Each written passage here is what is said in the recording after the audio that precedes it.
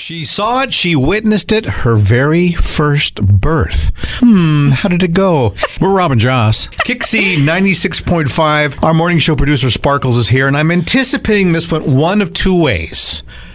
Way number one, it was one of the most beautiful, sentimental, and emotional events you've ever laid your eyes on. Number two, oh my God, never again. Where's the door? How did it go? I have to say, it really was the most beautiful thing to have ever witnessed. Cool. But. Oh, there's a but. But where's the door?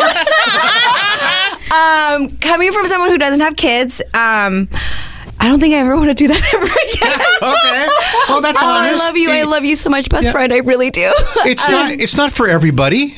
It's just a lot. It's a lot of emotions. It was like... It was a home birth. It was a home birth. And you helped out, right? Yes. So my friend, this is her third child, but it was her first home birth. It was so crazy. It was beautiful, and I wanted to cry, and I wanted to pass out, and then also I was scared at one point, like I didn't know what to do. So this was a birth in a pool. Yes. She had the pool set up in her living room. Yes. So I thought it was a community pool or something. Yes, I said, man, tell you, I'm going to share it with everybody. So keep in mind, she lives in an apartment complex. Yeah. And so she decided to have it in her living room. And we literally had a small swimming pool with like a tarp in her living room.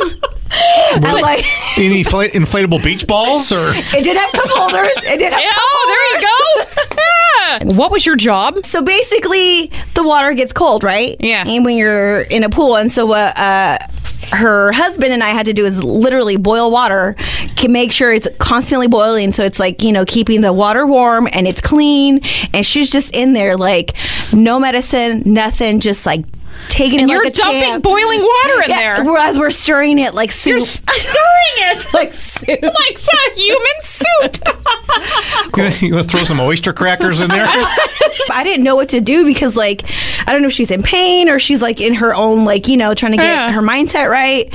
So I was just there, like, rubbing her back, feeding her crackers, make sure the water was warm, stirring. You know what I mean? One lot, and then you had, so she actually left and went to the hospital to make sure everyone was okay. Yes. And then you did what when she was gone? So her neighbor and I were left behind to clean up everything afterwards, as in take out everything from the pool, out of the pool. So we basically got 2 5-gallon Home Depot buckets and just scooped it right out of of the pool, put it in the toilet, just taking turns draining it, cleaned it, wiped it out, cleaned the whole entire apartment for her so it can be ready for her before she got home. You know what? I don't want any more kids now. No, completely done. Okay, well. So, boy or girl? It was a girl. Name? Healthy. Her name is Juniper. Okay. She's a healthy 8-pound, 7 ounces. She was beautiful. She's gorgeous. Sparkles, that's awesome. Congratulations to this little family. Yes, congratulations to you guys. I love you so much. And yeah, it was beautiful. Okay. Support it.